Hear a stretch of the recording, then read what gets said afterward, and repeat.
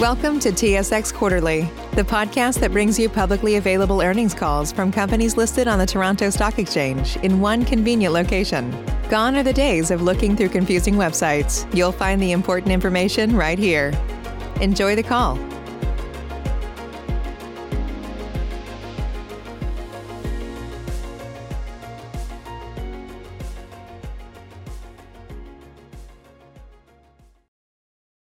Good morning, ladies and gentlemen, and welcome to the Enerplus's Q2 2021 results conference call. At this time, all lines are in listen-only mode.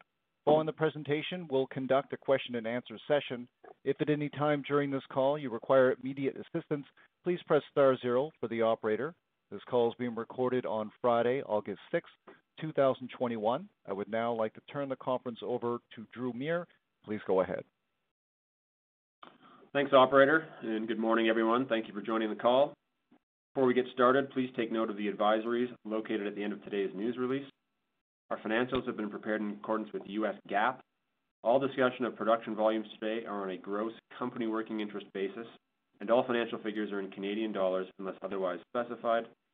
I'm here this morning with Ian Dundas, our President and Chief Executive Officer, Wade Hutchings, Senior VP and Chief Operating Officer, Jody Jensen-Labrie, Senior VP and Chief Financial Officer, Shayna Morihira, VP Finance, and Garth Dahl, VP Marketing. Following our discussion, we will open up the call for questions.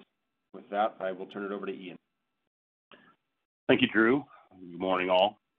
Our second quarter results reflect the increased scale of our business following our acquisitions, along with strong operational momentum. We achieved record quarterly production of over 115,000 BOE per day in the second quarter, 26% higher than the prior quarter.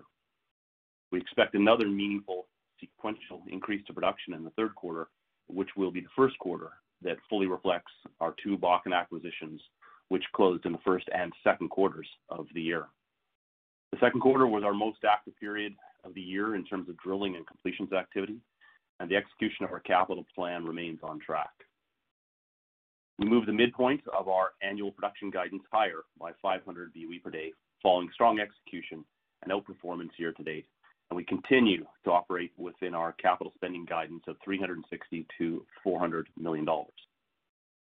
Our free cash flow profile is continuing to move higher, driven by the improved commodity prices since the start of the year, our increased production outlook, and our disciplined capital allocation.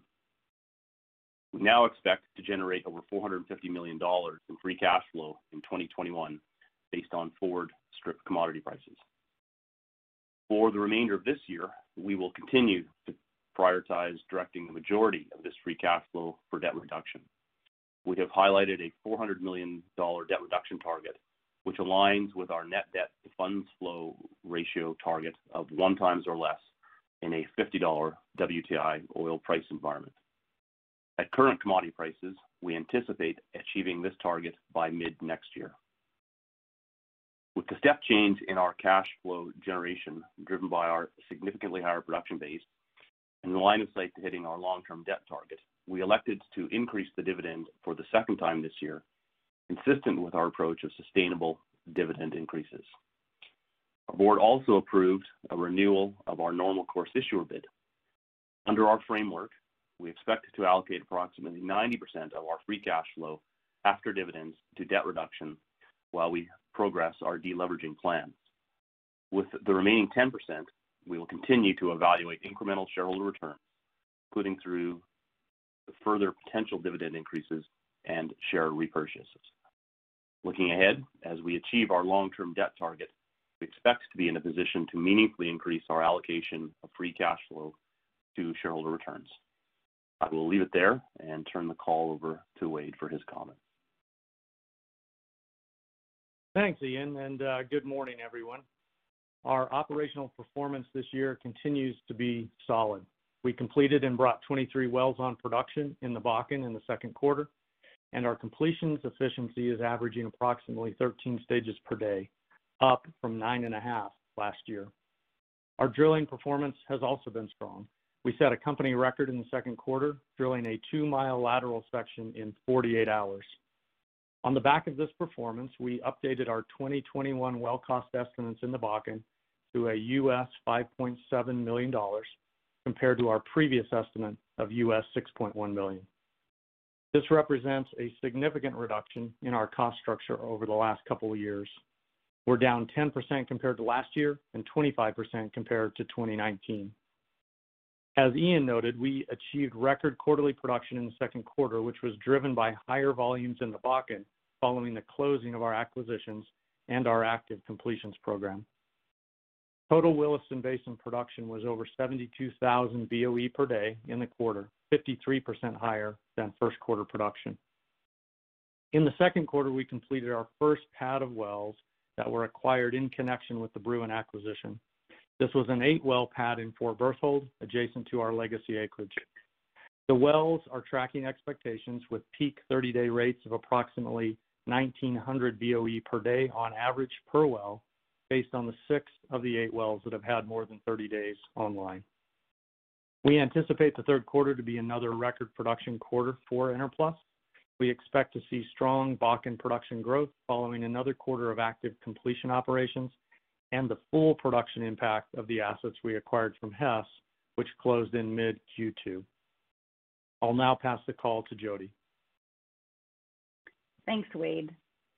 Our second quarter adjusted funds flow was $184 million, with capital spending of $130 million and resulting in free cash flow of $54 million. Our realized Bakken oil price differential averaged $2.76 per barrel US below WTI in the second quarter. Refining demand was strong, and there continues to be significant available pipeline capacity in the basin supporting pricing. Effective August 1st, we have increased our committed capacity to deliver crude oil from North Dakota to the U.S. Gulf Coast via the Dakota Access Pipeline as part of its broader system expansion. The pipeline's capacity was recently expanded from 570,000 barrels per day to 750,000 barrels per day, based on comments from the pipeline operator. Enerplus now has approximately 10,000 barrels per day of firm transportation on DAPL. Based on our year-to-date realizations in the Bakken and improved outlook for differentials given DAPL's expansion, we've narrowed our annual differential guidance to $2.35 US per barrel below WTI from $3.25 per barrel previously. Turning to the Marcellus, our realized Marcellus natural gas price differential was 89 cents US per MCF below NYMEX in the quarter, significantly weaker than the prior quarter due to a combination of normal seasonality we see in the U.S. Northeast market and unplanned regional pipeline maintenance. As a result, we have widened our annual Marcellus natural gas price differential guidance to 65 cents US per MCF below NYMEX from 55 cents US per MCF previously.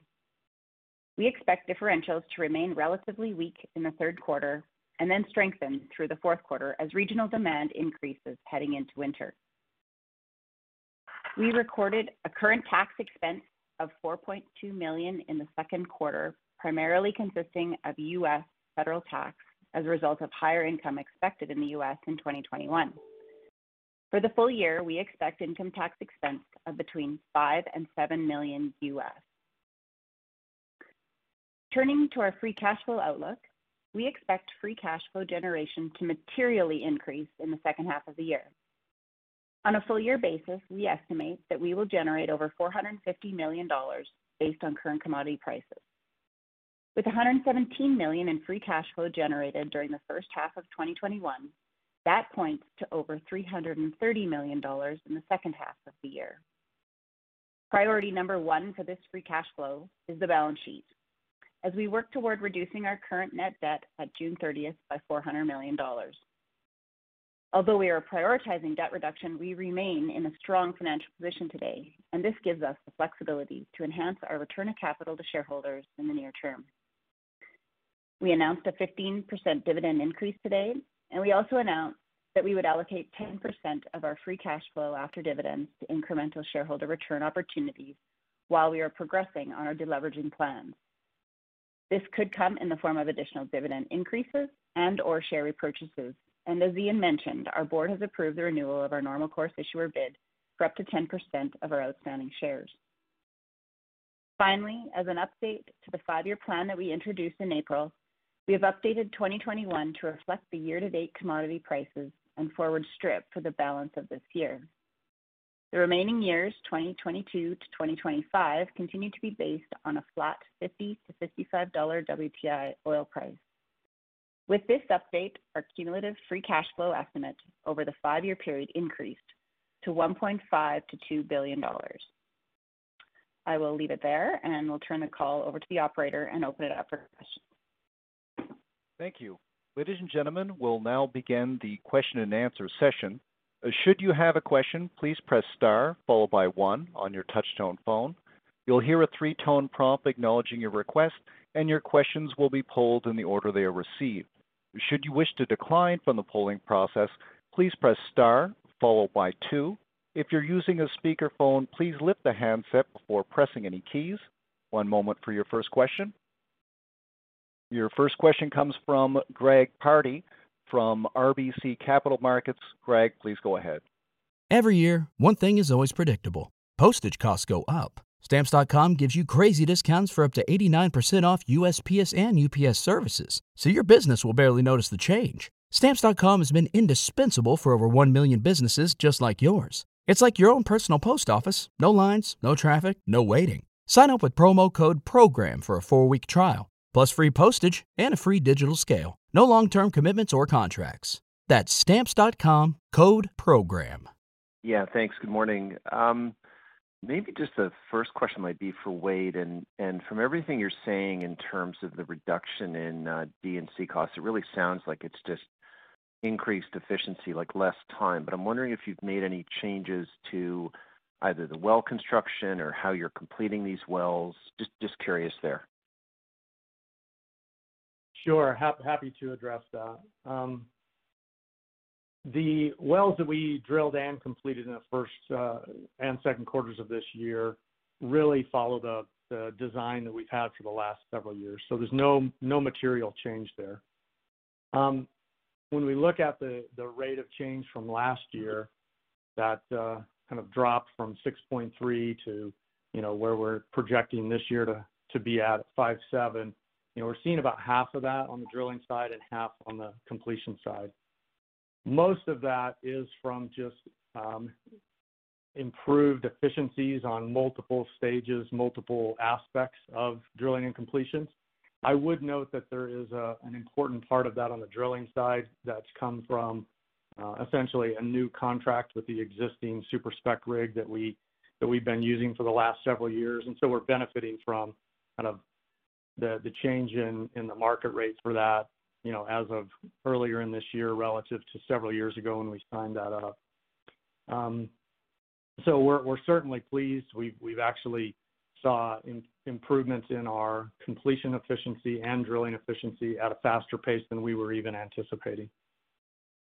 Okay, terrific. Thanks for that. And then maybe just shifting to the cash taxes, I'm wondering if there's a rule of thumb we can use. Maybe this is more about 2022, Jody, but I'm wondering, is there like a percent of pre-tax we should think about in terms of cash tax next year? Yeah, I think maybe if you just want a rule of thumb, you could think of, call it 1% of net operating income in the U.S. That would be in the ballpark. Okay, great. And last question for me is kind of Ian. I mean, strategically, other things being equal, would you prefer to consolidate further in the Bakken, or is the company maybe approaching a size where you're thinking more about basin diversity? And I'm thinking oil and liquids basin diversity more so than the Marcellus. Morning, Greg. Well, with your setup, everything being equal, more Bakken, I think clearly fits the bill. We've got an established footprint. We see value and scale. We think the setup in the Bakken is really pretty encouraging. Costs are under control, differentials are tightening, and so that would clearly be the focus areas today. Okay, terrific. Thanks very much. Thanks, Greg. Your next question comes from Patrick O'Rourke from ATB Capital. Patrick, please go ahead. Oh, hey, good morning, guys. Just wondering, now that you've had, your hands on the steering wheel for, call it a quarter here with the new assets, wondering if you can give us your view on kind of where the Bakken base decline is sitting. Obviously, it seems like you have some comfort with it in order to increase the lower end of the production guide for the year. And then wondering how, with where the well costs are now, appears that you're offsetting any sort of inflationary pressures with efficiencies, as you mentioned with the last question here, where you would see the maintenance capital level at a corporate level right now. Yeah, morning, Patrick. So to decline, it's consistent with what we had forecast. Corporately low 30s. I guess that was part and parcel of bringing up the bottom end of the guidance. There's a lot of things that move there, though, obviously relative to the timing of on streams and downtime and everything else that hits you. Maintenance capital, we don't have a firm number out there, but we've pointed to, think $500 million next year sets up 3 to 5% growth. Sort of back off that growth, and you're around 400. I think it's a good round number to think about. And just maybe an editorial comment to our ability to offset inflationary costs. I think we're actually doing a very good job on it. There is a bit of pressure in the market, and you're hearing this, other producers talk about it as well, steel and the like. And so, if you really got under the hood and you look really closely at year-to-date well performance, we'd be a bit ahead of that number that we're putting out there. So we have built in, we've anticipated some, modestly higher costs over the course of the year, and then that gets you to that 5.7. And, the big picture here is we continue to do a really good job grinding away at efficiencies, and we're sort of eating into, and in fact, year-to-date more than eating into any inflationary pressures we're seeing. Okay, great. And then, Ian, you're always very thoughtful in your approach to the commodities. I'd like to hear your view on this. You're using a bandwidth of 50 to 55 right now for your kind of 5-year plan. And just wondering, what you would have to see in the market out there to shift that to something a little bit higher and incorporate that in your business planning and the way you're allocating capital. Yeah, I don't get called thoughtful very often, so thanks. It's a good way to start the day. I think there's a few things here. In absolutely inherent in all of this is, thinking our way through sustainability and thinking about volatility. So we're just not that smart, and there are a lot of things that are out there that can move those prices around a little bit. So we're using, what we think are mid-cycle prices to guide our business. And as we think about higher price environments, we will take advantage of some of that through hedging strategies and the like. So, what would if we had a strong view of a higher market, would that influence activity or behaviors? I don't know that it would, honestly. Some of the things we do, we might have a very strong view on the market, and if the forward market's not there to be able to mitigate some of that, that would mute any activities we have. As you think about things like, as we realize, like right now we're realizing higher prices, meaningfully higher prices than that. But a forecast is not money in the bank, and so we are very cognizant of actual results versus forecasts. So I don't think there's anything sort of fundamentally out there that we would do dramatically different. And in fact, if in these stronger heights, like you can easily create a stronger price in forecast than 50 to 55. I think it's very plausible. I think it's actually potentially likely. With that probably comes higher inflationary assumptions that we're baking in now. So, we'll be balanced on this. We think that our goal is to be able to make money in all cycles. And, that means conservative balance sheet management, focusing on returns, using risk management tools to take price risk out of the equation as we're spending dollars. And so that's what sort of guided us for years and is going to continue to guide us in the future. But, I think the oil setup feels pretty good right now. And if you told me we were averaging above 55, I wouldn't bet against that over the next couple of years. I guess we'll see. Okay, thank you. Thanks, Chloe. Thanks, Pat. Your next question comes from Cody Kwong from Stifel. Cody, please go ahead. Hi, guys. Thanks for taking my call. I've got a question for Ian. When you guys were talking about your free cash flow priority being 90% debt, 10% return of capital until you get to your debt threshold that you want, how does that change once you meet that target? And if you can maybe expand upon that, whether it's through just kind of in theory or if you had some actual numbers that you had in your mind. Yeah, morning, Cody. Thanks for that question. I think we'll stay away from numbers here. The concepts that we've laid out, 90% to debt. Once we're through that level, which could be within a year, possibly, the signal that we've sent is we see higher returns to shareholders.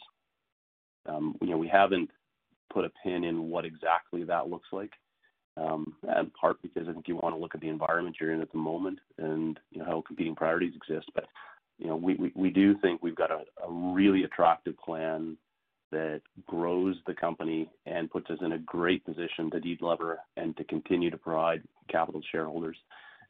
The tools that we've highlighted, things that we think are important, a growing, rock solid, sustainable base dividend, we think is something that will be really attractive to shareholders. Which means it needs to sustain price volatility as well. So we're on the path to continuing to move that forward.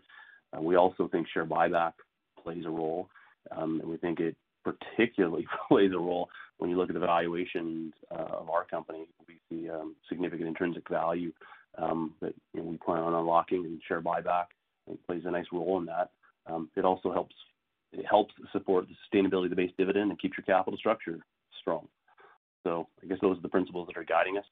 There's others out there who have thought of variable dividends and specials and those things, and we'll remain attuned to the market and those sorts of things. But right now, I think sustainable, growing base dividend. I think share buybacks, particularly when we see this valuation that we're seeing right now, and then think once we've hit our debt targets, more coming for shareholders. And then we'll work to provide more visibility as we get closer to that as to what more looks like. Okay, thank you very much. Thank you. Ladies and gentlemen, as a reminder, should you have a question, please press star followed by 1. Okay, there are no further questions at this time. I'll turn it back to Ian for closing remarks. Well, thank you, everybody. I appreciate you dialing in today. Enjoy the last little bit of summer. For those Canadians who are watching the gold medal soccer match with Sweden, I won't say anything about it. Anyway, enjoy the rest of your day. Thank you very much. Ladies and gentlemen, this concludes your conference call for today. We thank you for participating and ask that you please disconnect your lines.